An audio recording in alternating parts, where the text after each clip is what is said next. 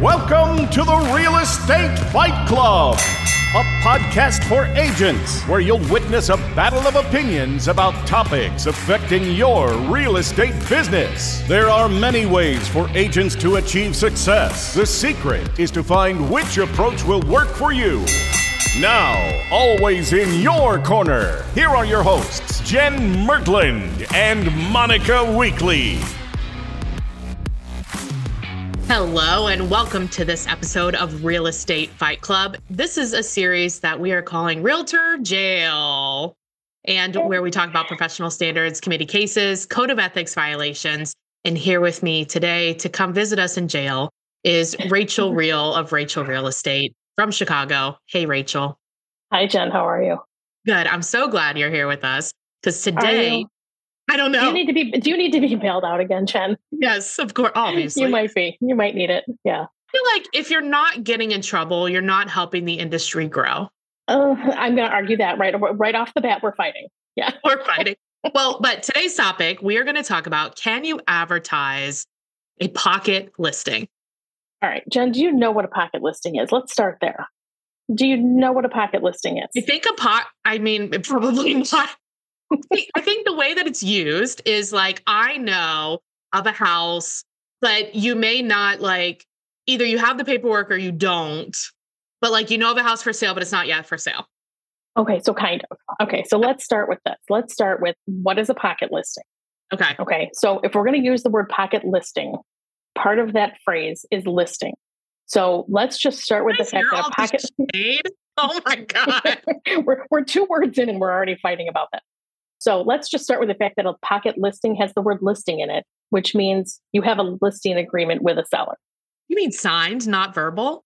Right. You have a listing agreement with a seller. Okay. So what is a pocket listing? In general, and again, different states, different rules, different MLS rules, different state license laws, things vary slightly. But for the most part, a pocket listing is referred to often as either an off-market listing or an office exclusive. So a pocket listing would be where a seller, for certain reasons, and generally those revolve around confidentiality, privacy, if you're a celebrity. So those are kind of your big 3 things or reasons you might engage in a pocket listing. Finishing projects. That would fall in a different category. Okay. So that would fall into something else. So a pocket listing, I'm a celebrity and I come to you and say, you know what, I want to sell my house, but I don't want any advertising. I don't want anything. I just want you, a very well-connected agent, to go and sell my property. So I don't like to compare things to TV shows, but if you look at the $1 million listing, right? They go to one of these guys who are super well connected. They know all the people. Those listings don't leave that brokerage. They don't even leave that agent most of the time. They double end it, or they have 1 or 2 other people that they have a very tight relationship with within their own brokerage, and that's how they sell it. So there's no advertising. There's no publishing it out anywhere. There's no nothing. It's top secret. So a pocket listing is between a seller, and the listing agreement is always with the brokerage. So with the designated agent.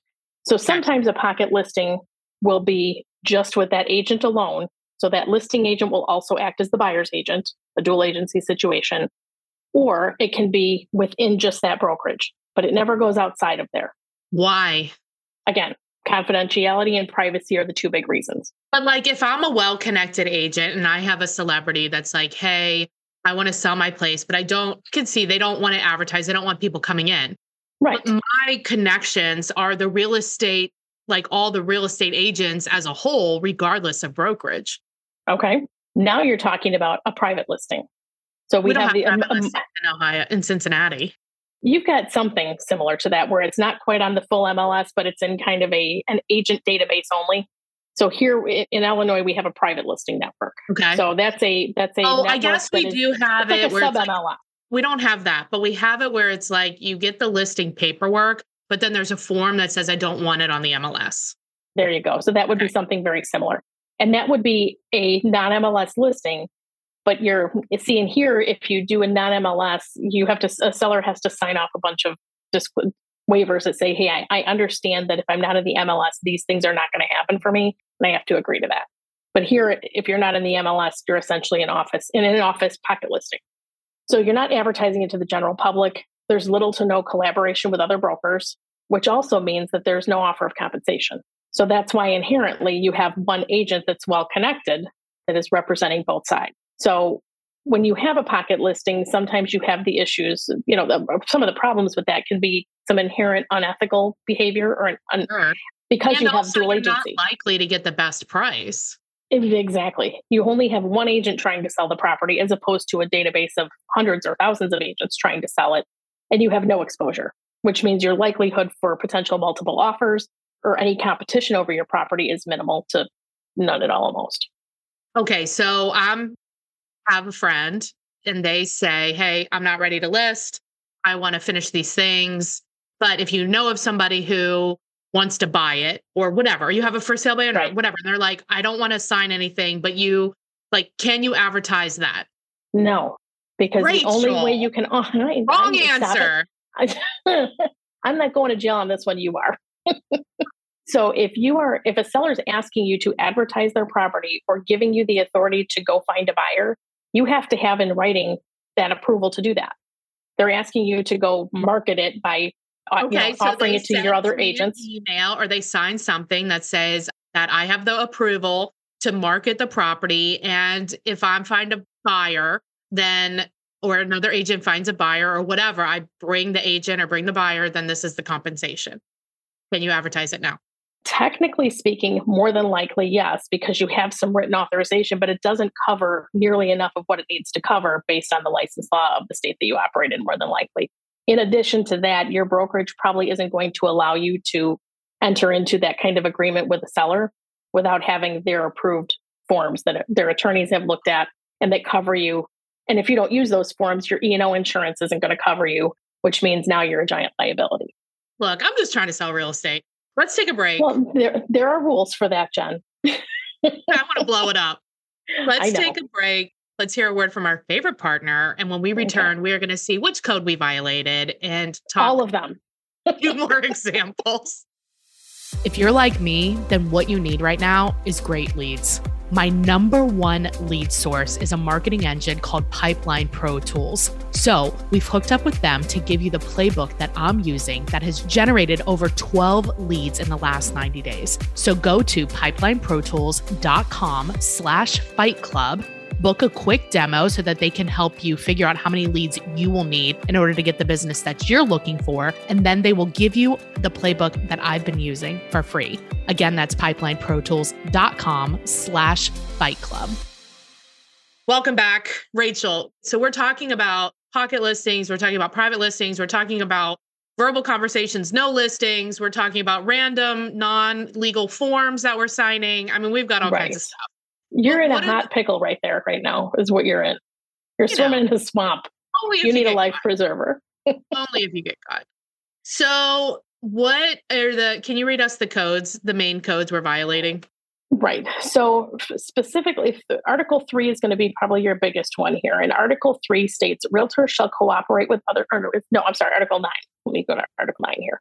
Article 9. So, realtors, for the protection of all parties, shall assure whenever possible that all agreements related to real estate transactions, including but not limited to listing and representation agreements, purchase contracts and leases, are in writing and clear and understandable language expressing the specific terms, conditions, obligations, and commitments of each party. A copy of the agreement is to be furnished to each party upon their signing or initialing. So, again, that's the code of ethics, which means that covers everyone who is a realtor in the country, regardless of your state license law and your state or your MLS rules.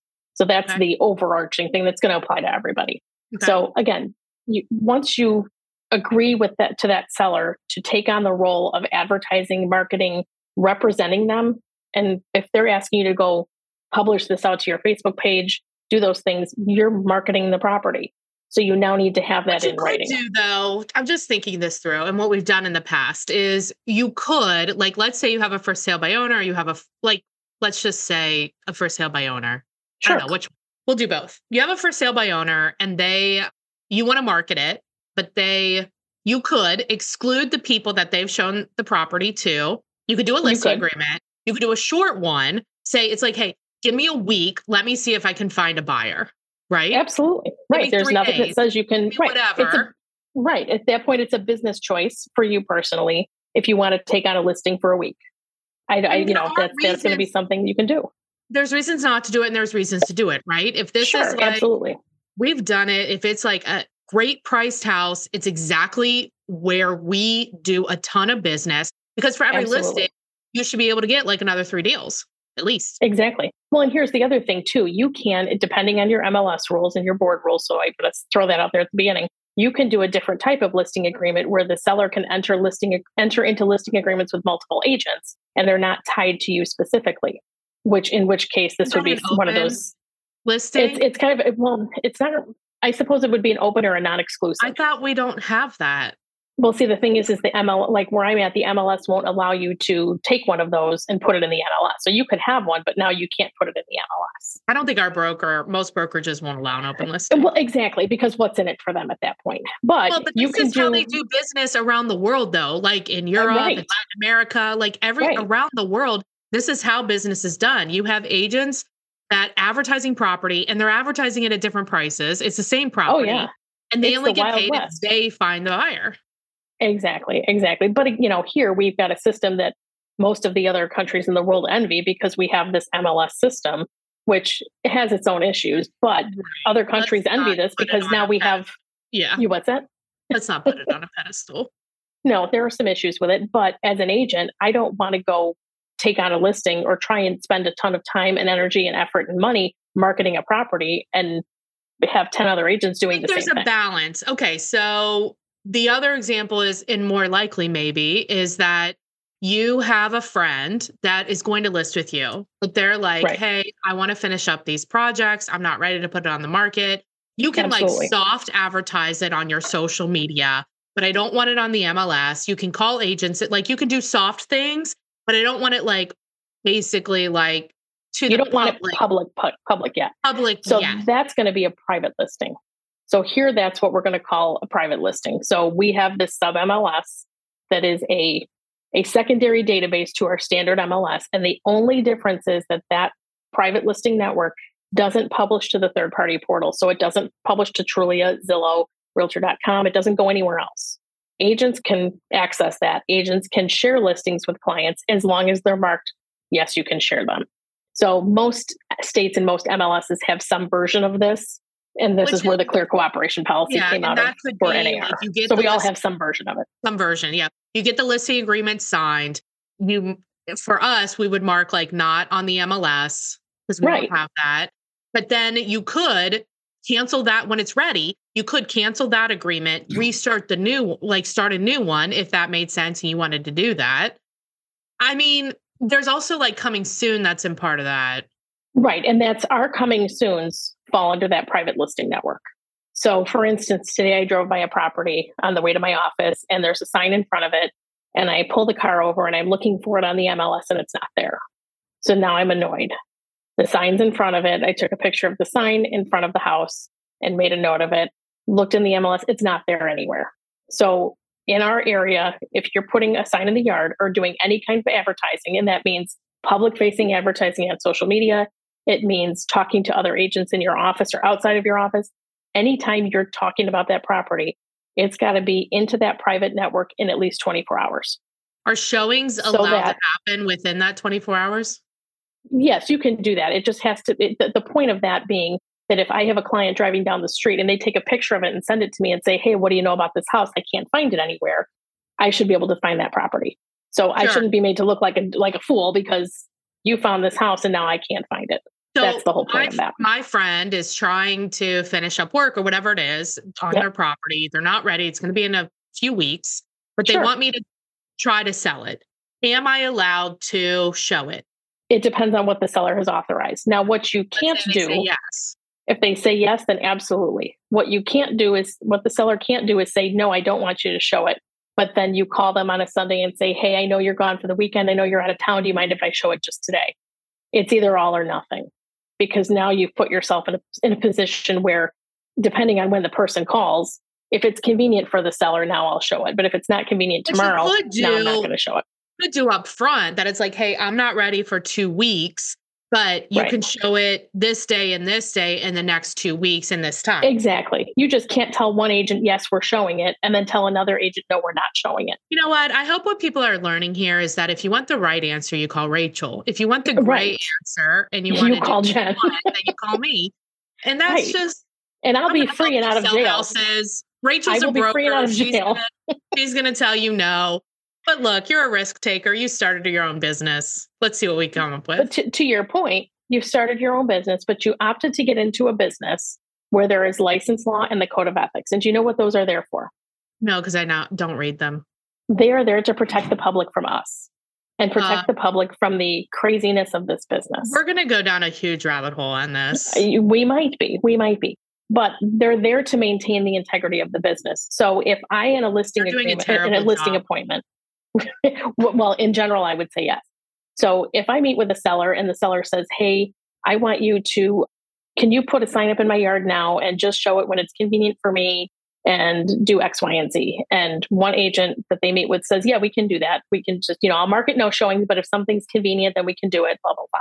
And now I come in as the second agent and they ask me the same thing. And I say, well, no, in order for me to do that, I need to have a listing agreement. If you don't want to sign, that's fine. But if you want to show it, it's either, yes, we're going to make it available for everyone to show or not available for anyone to show. You can decline showings. You can, but I'm saying you can't just say it's available for showings in general to one agent and not to another. You can also say, right, but you can also say it is available during these days and times. Absolutely. Yes, we are, in general, we are showing this property, or in general, we're not showing it, because there's two different categories. If a seller is getting ready to list their house, but they're doing some projects and don't want a showing until then, that's fine. Then right now you're saying, in general, we're not showing this until X date. So going back to that, if a seller hears two different answers from two different agents, they're going to be confused, number one. And number two, they're going to think, well, one just doesn't want to work and the other one's willing to do whatever I ask them to do, and that's fine. Right. But that person who's saying, yeah, I'll just do whatever you want, isn't abiding by the license law or the code of ethics. And they're creating a little bit more chaos for everyone else.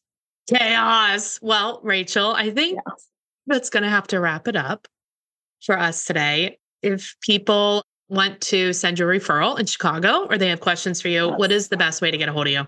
The best way to reach me is by cell phone at 630-542-8688 or on via email at rreal@dealwithreal.com. Awesome. And if you are looking to join Monica and I and partner with us, feel free to give me a call or a text at 513-400-1691. All right. Thanks, Rachel. Thanks, Jen. Thanks for listening to this episode of the Real Estate Fight Club podcast. Make sure to hit the subscribe button so you get updates when new episodes are available. And we truly love feedback and would appreciate all likes, reviews, and suggestions for future topics.